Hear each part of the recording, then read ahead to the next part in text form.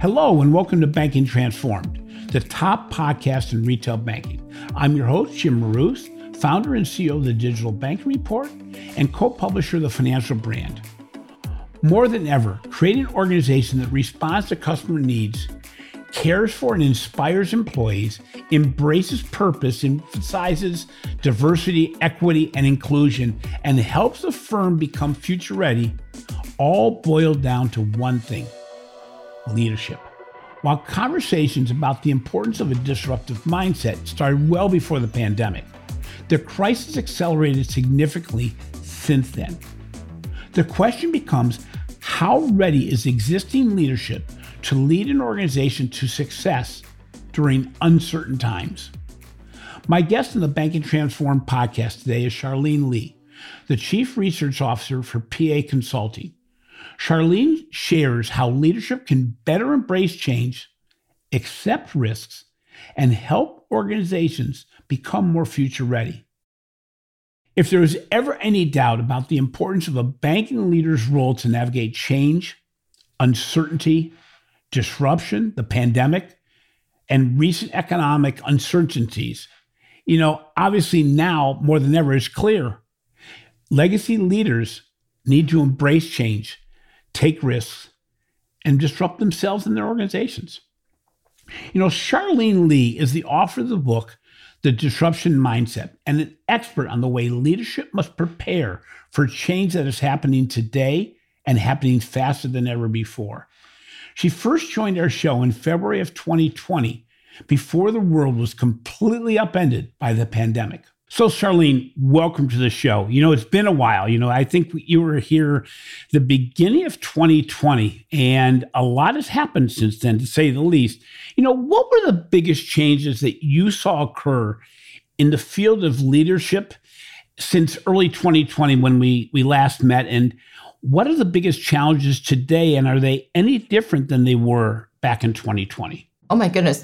Thinking back 2.5 years now, leadership looked really different because it was the same as it had been for eons. There was authority, prestige placed into the leader. The leader dictated how things went. The relationship was very much a command and control. And sure, people were getting more collaborative. People were being more vulnerable, emotional about things. But it was still pretty much the same kind of leadership and the kind of relationship. The COVID pandemic came along, and we literally got everything turned upside down.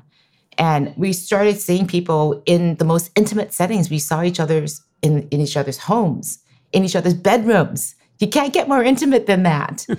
And people started opening up in new and different ways. And it fundamentally changed the relationship. And you saw what happened when people started going back to work in 2022, returned to office, and people were like, no, we don't want this. We want a different type of relationship, not just physically working in the same place, but also the type of relationship we want to have with our leaders, with our corporations was very different. And people wanted to go back to what we were at the beginning of 2020 when we talked, and they're like, no. So we saw the Great Resignation happening. Like, we're not having this anymore. Well, it's interesting because it wasn't just the pandemic and not just the working from home, but we saw changes in social issues. We've seen changes in the whole dynamic of, as you mentioned, the whole Great Resignation, the level of talent we have to go after. But at the same time, we have a dynamic where organizations are not necessarily not making money. So the pain is coming from a different place than traditionally it came from. Usually, in the past, leadership felt pain when the numbers weren't making it.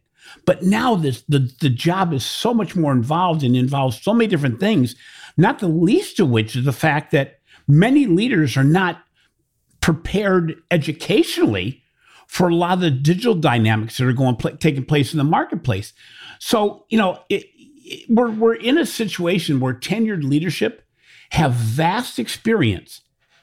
Is that an asset, a liability, or is there a blend in the new world? I think it's still a huge asset to have experience, because I'd much rather take an experienced leader and teach them the new ways they have to work, digital, emotional vulnerability, being able to have a different type of relationship with people, but they still have that underpinning of what it means to be a leader. That is so much easier than taking a 20-something who is very facile with all the technology and teaching them how to be a good leader.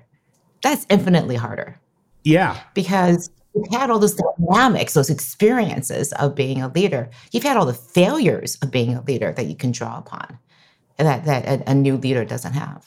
Well, it's interesting, too, because I've said it in previous podcasts and in some writings that, we have this dynamic in the banking industry, as we do in every industry, that a lot of organizations are still run by a group of, not to cut to the chase a little bit here, but a group of white men that play golf together as management trainees 20 to 30 years ago. They've added more dynamics to the leadership team, but they've also been successful since the beginning of time.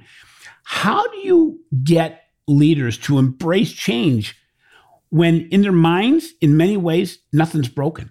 Well, the thing is, they have to see that things are broken. And I think that's what the Great Resignation did, is when they were losing people left and right across all levels, they go, wait a minute, what's going on? And they kind of blamed it on people not wanting to work because they had subsidies. They blamed it on, the ongoing effects of the pandemic. They never looked at themselves to say maybe they were the problem, that their type of leadership, their approach, like take it or leave it, people said, yeah, I'm leaving it. I'm out of here. I've got better options. And they didn't understand that because things were so good economically, the economy was going great, the war of talent absolutely still existed. They were living in some sort of fantasy world that, no, people are going to be loyal to me forever, even if I treat them badly. What kind of world does that exist in? So people realized, no, I've got lots of options. I can go work for myself. There's lots of opportunity out there. I think especially during the pandemic, there's a lot of people that understood I can do new things because they had a little bit more freedom. They were at home. They were able to, the internet gives you the ability to change anything. I mean, I know this podcast pretty much started with the pandemic and certainly continued through it. But my business model completely changed. I know your business model completely changed when you look at this. When you look at that overall and you look at leaders that grew up, let's say, in a different way, how do you get them to understand how different yet the same digital transformation is? As banking industry, but virtually every industry really were force-fed into the digital world with the pandemic. How do we build that level of understanding so that leaders can lead in areas that they may not totally understand? Well, the thing is that I feel that the definition of leaders are people who are there to create change. That's what leaders do, is create change. And if you're not creating change, then you're not a leader, you're a manager of the status quo. And what we actually have in many industries and many organizations are managers who are very comfortable and very good at managing the status quo, keeping things the same. And that's the bailiwick of what most people do. But a true leader says, where are the opportunities to change, to improve, to grow? Personally, organizationally, for our employees, how do we grow? How do we change? And those leaders have a much easier time adapting to the new realities because they're looking around constantly saying, how can we improve? And the leaders who have a hard time with any sort of transformation, any sort of change, are ones who I like things to stay exactly the way they are because I'm comfortable with that. They don't have the growth mindset. They don't look at things with a child's mind, with a beginner's mind, because they are comfortable and insecure about having to try new things and failing. So the top leaders don't think about not succeeding as failing. They think about it as learning. It's a very different mindset. It's interesting with COVID, but even more now with the economy changing and having probably more uncertainty about the economy that we've had in 20 years. I mean, there's whole generations that haven't seen in their mind, in their adulthood, a bad economy. One of the keys of your book was that organizations need to focus on future customers. Is it now even going beyond that? And not just future customers from an acquisition standpoint, but they really have to look at the future to know, to make estimations as to where things are going, because change is happening so quickly that if you look at where it is today, it won't be there 12 months from now. Right. I think I use the word future customers as a proxy for future, because it's hard for people to just grasp the future in general. It's a lot easier to say, okay, who are my future customers going to be? Where am I going to have my revenues, the survival of my company, of my business? And because if I don't have customers in the future, we will go out of business. And it's the same thing whether you're a nonprofit or a bank or any sort of, even the government. If you do not serve your future constituents and stakeholders and customers, you will be voted out of office. You won't have customers. You won't have any constituents at all. So thinking about the future and what that looks like, that environment of what you will be operating in, having a point of view of that, and then taking the actions today is really, really difficult because of what I talked about before. I might be wrong. What if I make the wrong bet? How am I going to stake things on this? What happens if I'm mistaken? What if I fail? So I'm not going to go there to the future. I'm just going to stay here with the present that I know and I love, my happy customers. They're profitable. They love me. I love them. Why should I change anything? Well, the reality is when you look at the reality, when you're truly being mindful and present with what the present is telling you, you realize my current customers are leaving. My current customers are not going to be here tomorrow, potentially. So I've got to look at that reality and deal with it. That's such an important point, Charlene, because in the banking world, it's hard to stop being a customer, to move your account relationship. What we have seen, though, is with all the new competitors, with all the change that happened, with people moving to digital channels and maybe their bank not supporting them as well as they'd like them to, what's happening is customers aren't necessarily leaving, but they're multiplying the number of relationships they have. So while there may not be attrition in the traditional sense, they're not getting the new business. If we tell organizations they've got to look at where the transfers are going, because they're using brand new organizations that didn't even exist 3 or 4 years ago. And so, as you said, you may not be losing the accounts, but you may be losing or having the relationships at risk. When we look at your book, Disruption Mindset, it came out at an amazing time because it was before disruption was an everyday word, and words like pivot and transformation became, the cliche words during the pandemic.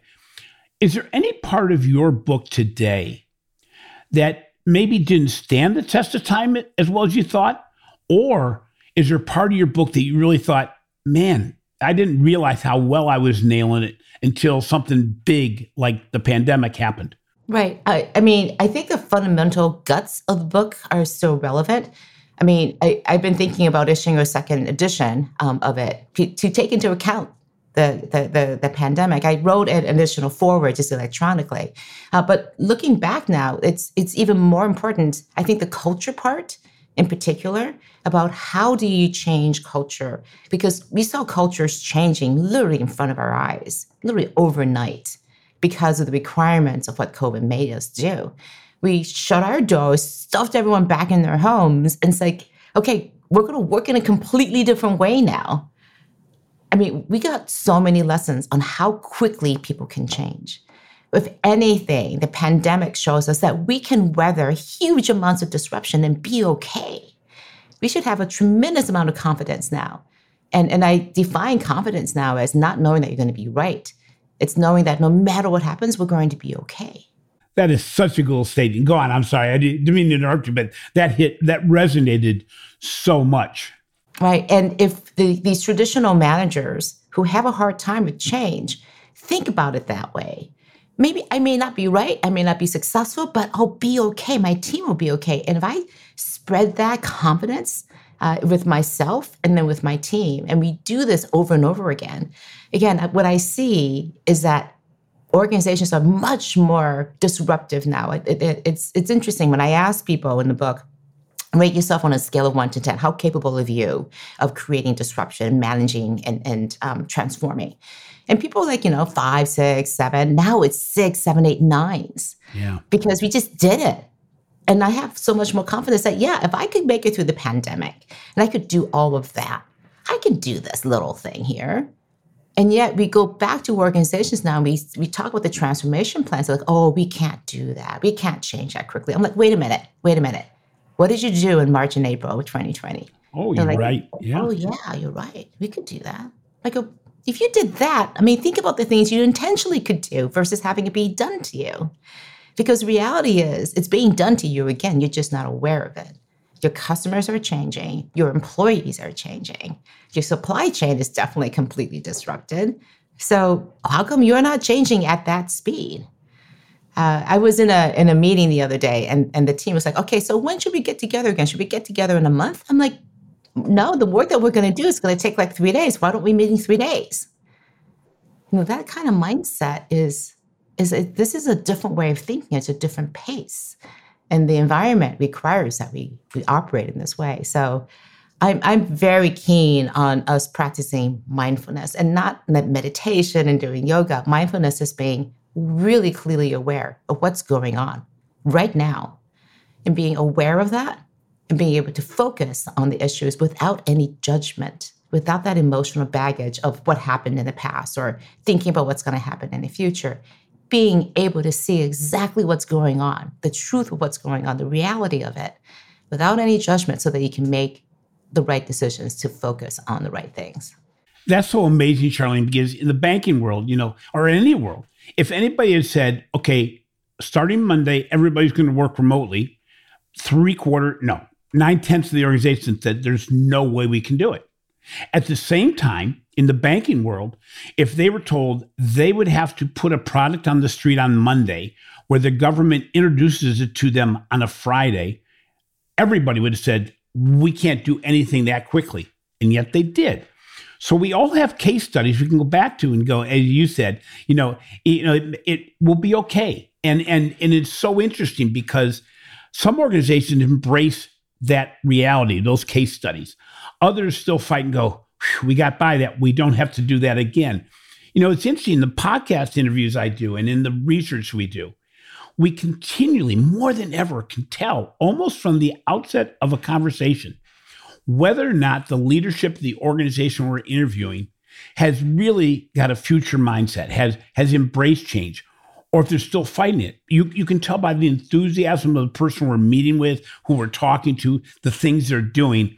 And it's interesting because more and more, the success of an organization is really being determined by the leadership overall. But if an organization isn't there, how do they impact their leadership? Let's say you're not above the person that you have to change, you're below.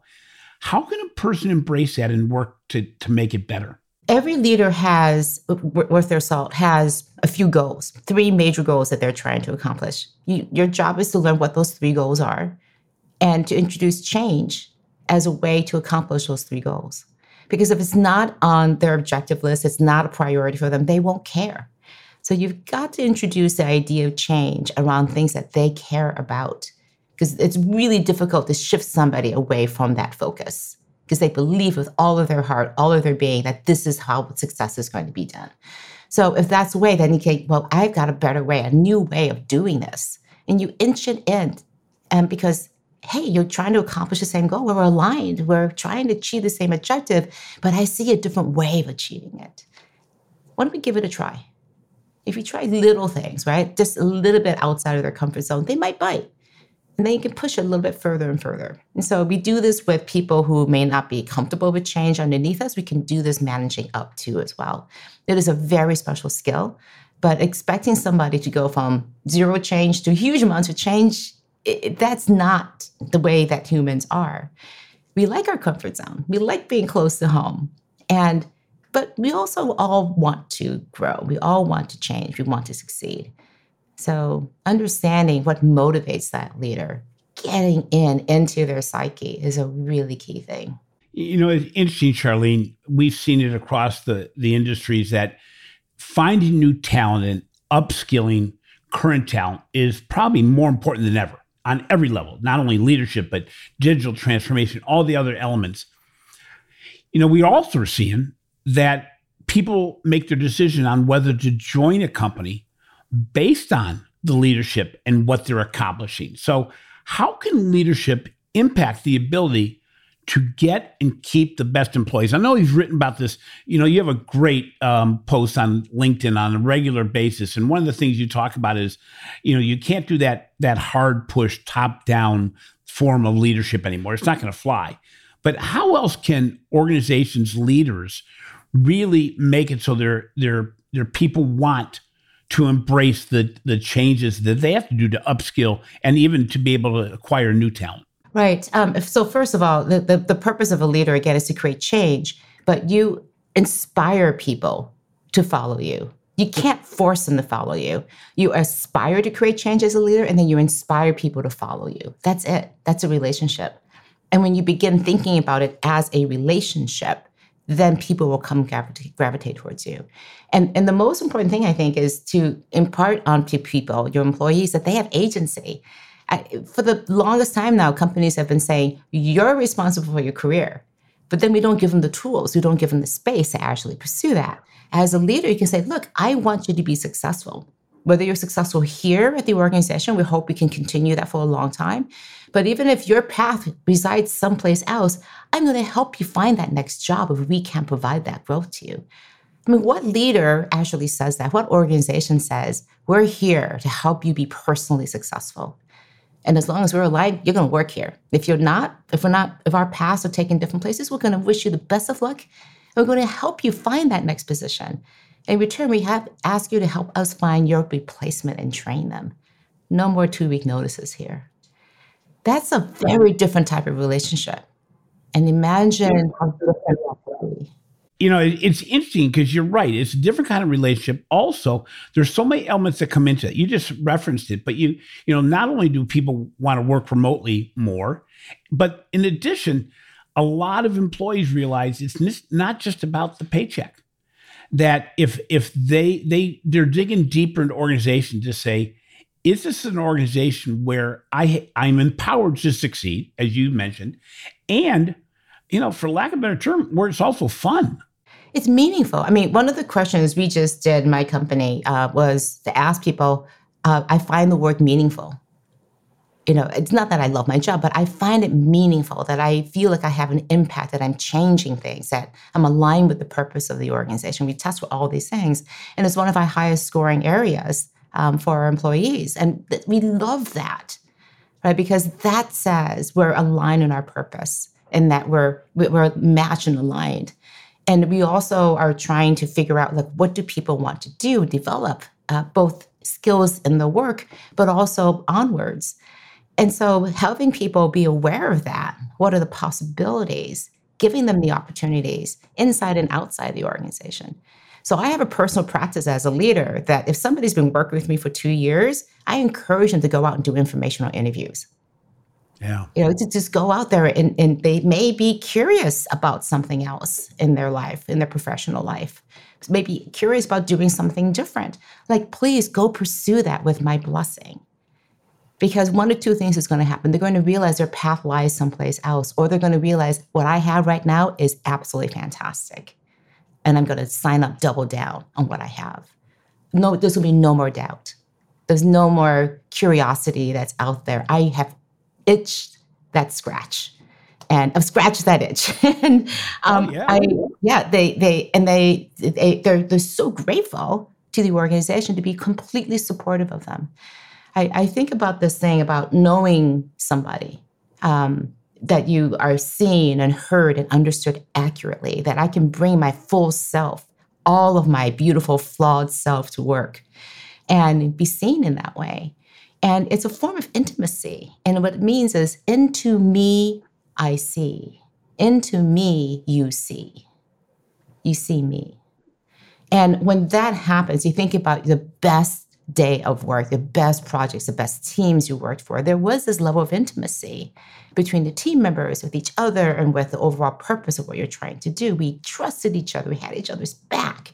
We celebrated our wins. We mourned our losses and picked ourselves up, slapped each other on the back and said, let's keep going.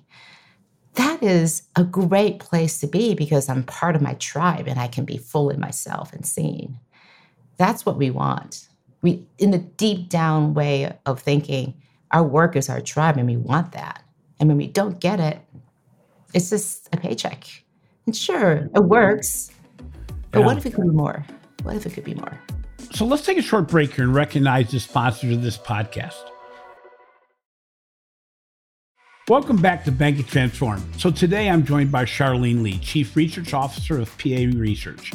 We have been discussing the importance of forward-looking leadership and the concept of a disruptive mindset. So Charlene, sometimes it takes a case study to understand what you're talking about. And I'm going to make a little pivot here and talk a little bit about your personal journey. In preparation for this podcast, I realized you've spent a long time building a business in the past at Altimeter. And over the past several months, you moved to a new firm. At the same time, you moved yourself physically from one house to another and downsized. And in reading your posts on LinkedIn, that again, I recommend everybody go to them, you talk about the fact that is not an easy process. It takes a disruptive mindset. It takes resetting your expectations, and it takes embracing change more than anything else. And you did it at a time that, we have economic issues. We still have COVID issues. What allowed you or what enabled you to make so many changes at a time of so much uncertainty?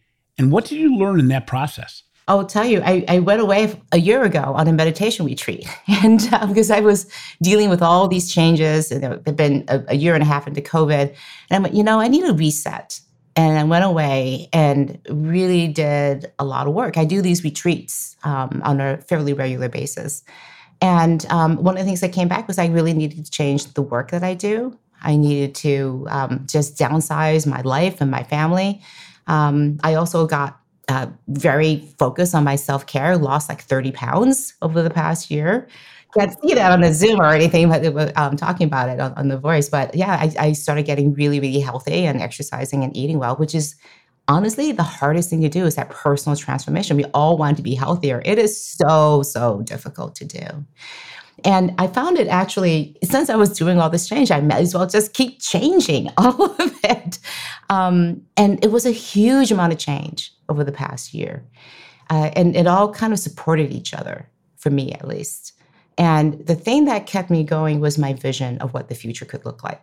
I just painted this vision of having more impact in all areas of my life. And in order to do that, I needed to just really focus. I threw away like vast majority of my stuff, gave it away, sold it away, gave it to people. So downsized from a family home down to a small apartment. It's nice because instead of having everything spread across 4 floors of a Victorian, it's now on 1 floor in like a small space and everything. And I'm aiming towards just putting it away and actually just traveling for quite a bit. Something I call the 4-bin life, put everything into 4 big plastic bins, and that's my life. So that's what I'm aiming for at some point, to really be completely minimalist. And what is it that I really need? Because I realized I don't need that much to be happy. I don't need that much to be able to accomplish the things that I want to do in my life.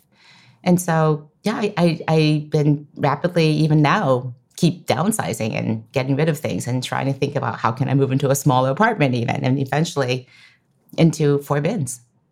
And the transformation for me professionally was that there was still a lot of work I wanted to do at a bigger scale to have the kind of impact. And while I've been very successful and happy working around digital transformation and the future of work, there were just bigger issues I see around, like, our world just doesn't function well. We don't do things well. We don't get along with each other well. And there's so much potential to improve on that. And so I was thinking, how do I actually scale that? And at that same time, the CEO of PA Consulting, Ken Toombs, who I've known for a decade, called me and said, would you consider coming and working for us as a chief research officer? And I went, I'm kind of done with consulting firms. I was going to go off and do my own thing. And then the more and more I talked with people there, the more I'm convinced this is not a traditional firm. And just to give an example, I asked people, like, what do you want to research on? And one person goes, in all seriousness, we should be thinking about how do we fix capitalism so that it works again. Like, something went wrong along the way. Capitalism was really good at raising our standard of living across so many societies. And then over the past 50 years, this focus on shareholder value has really ruined things. So how do we get back to the basics of how do we make capitalism work again? And I mean, that's a worthy research project. So while I'll still be focusing on digital transformations, one of the things I'm curious about is how do we do sustainability transformation? Because that is the new thing. But how do we create sustainable, not just organizations, but societies?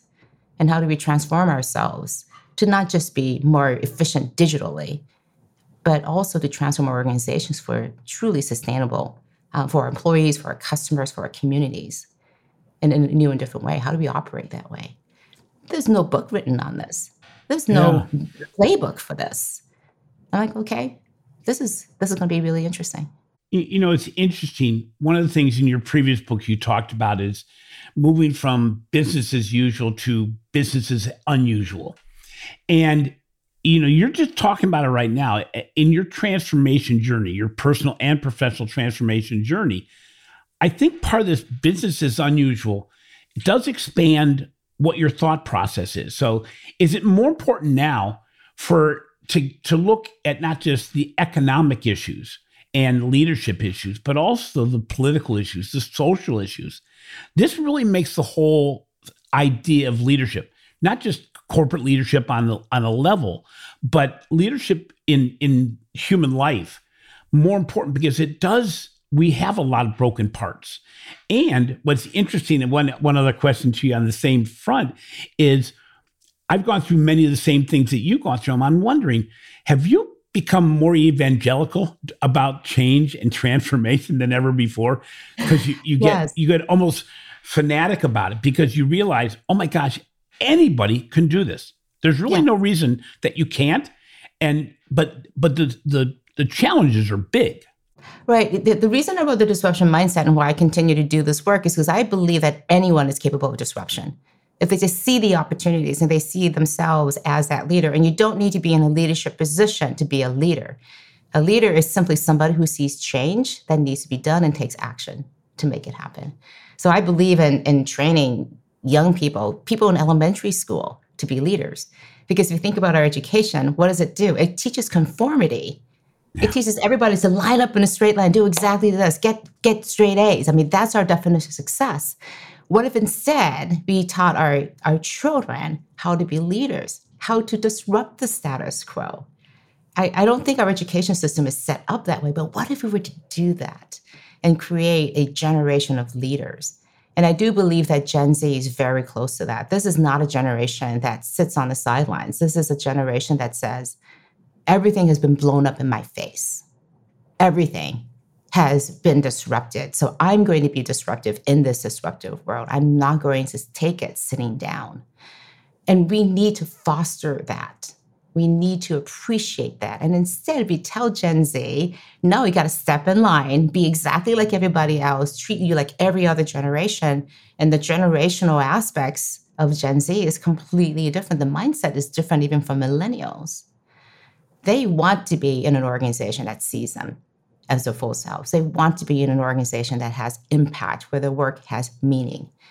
And they will keep looking for that until they find it. So us leaders have to appreciate that for what it is, not as a liability, but as a huge, huge asset. It's interesting. I may have mentioned this in our previous podcast because my son had been a team captain in a sport. And he said the most interesting thing at the beginning of his university time and said, I'm a team captain, but you don't need to be the best. You have to lead by example and bring people into your line of thinking as to how to succeed. And it was so interesting because I think it's what you just said. We're at a point where we continually grade everybody by everything. We tell people what level they are in sports, how good they are in sports. We talk about how much they've achieved in education, all this.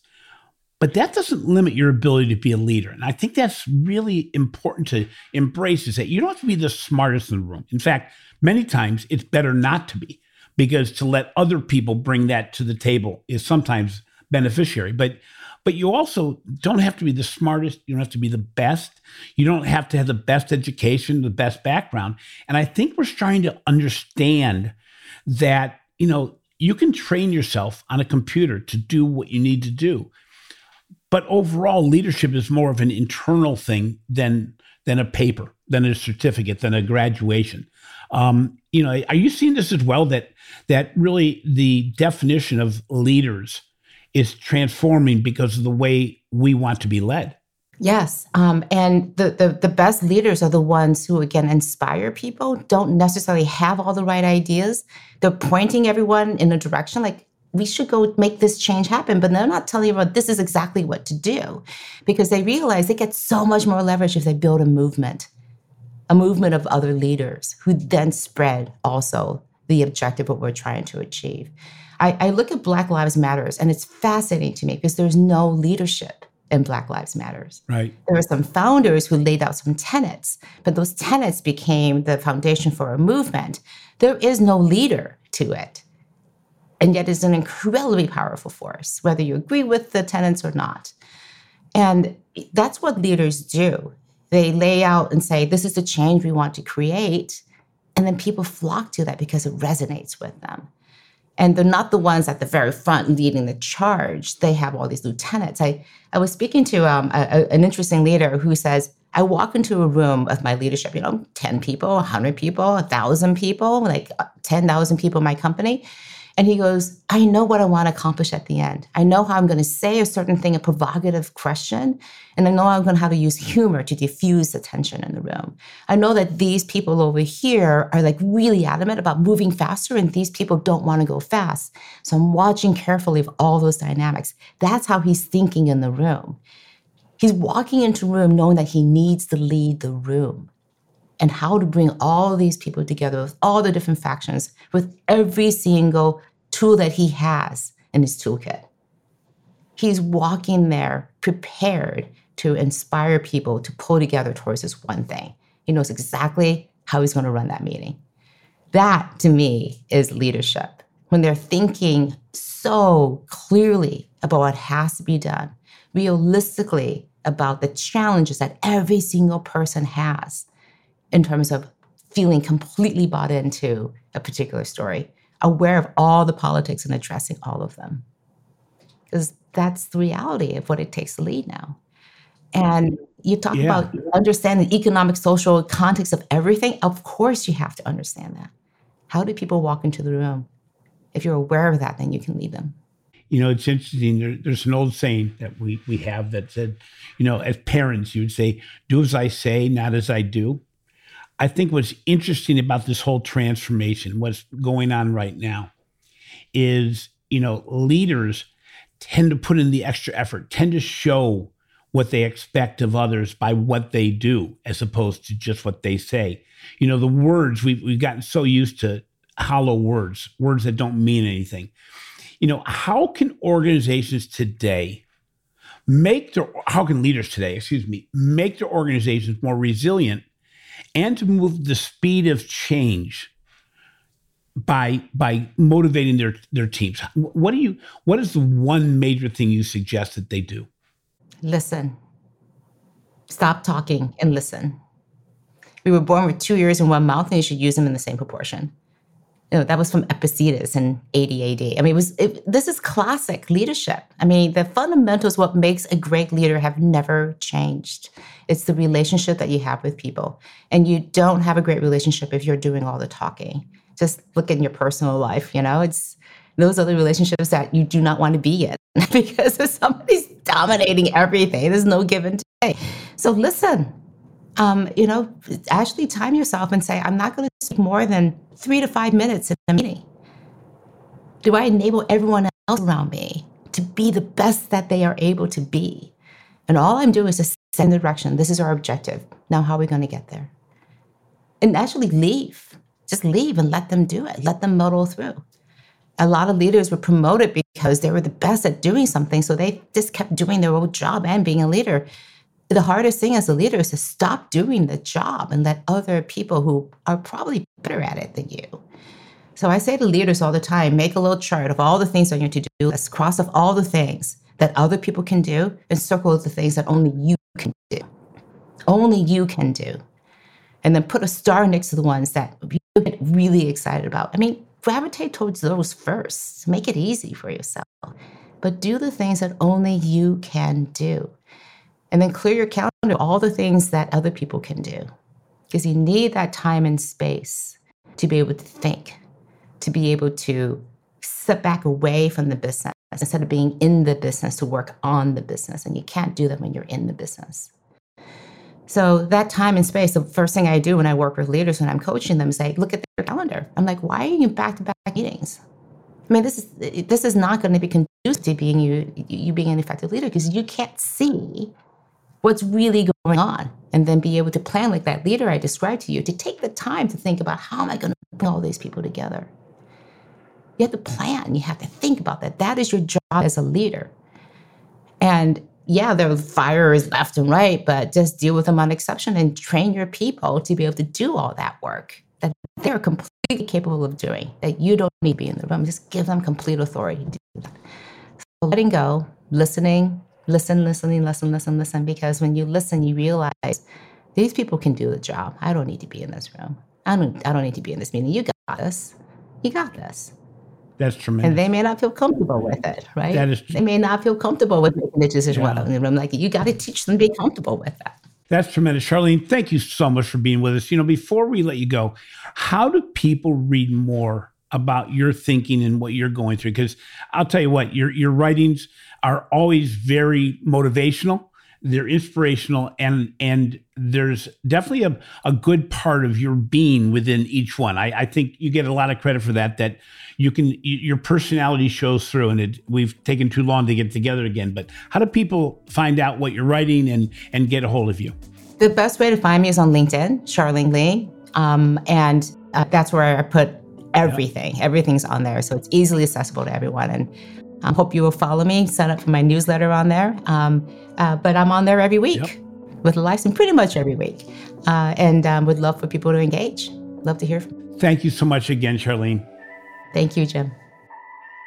Thanks for listening to Banking Transformed, the winner of 3 international awards for podcast excellence. If you enjoyed today's interview, please take some time to give our show a 5-star rating. Also, be sure to catch my recent articles on the financial brand and check out our research we're doing for the Digital Banking Report. This has been a production of Evergreen Podcast. A special thank you to our producer, Leah Haslage, audio engineer, Sean Will Hoffman, and video producer, Will Pritz. I'm your host, Jim Roos. Until next time, remember, continuous effort, not strength or intelligence, is the key to unlocking our potential.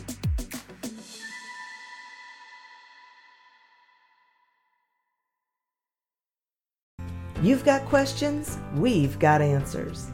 Business leadership, ownership, and sales can be challenging.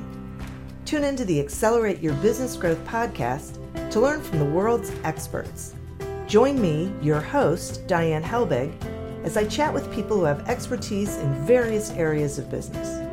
You'll enjoy the lively conversations that are focused on providing you with the ideas, tips, and suggestions you need to realize greater success. Get what you need for your business when you need it from the people who have the answers.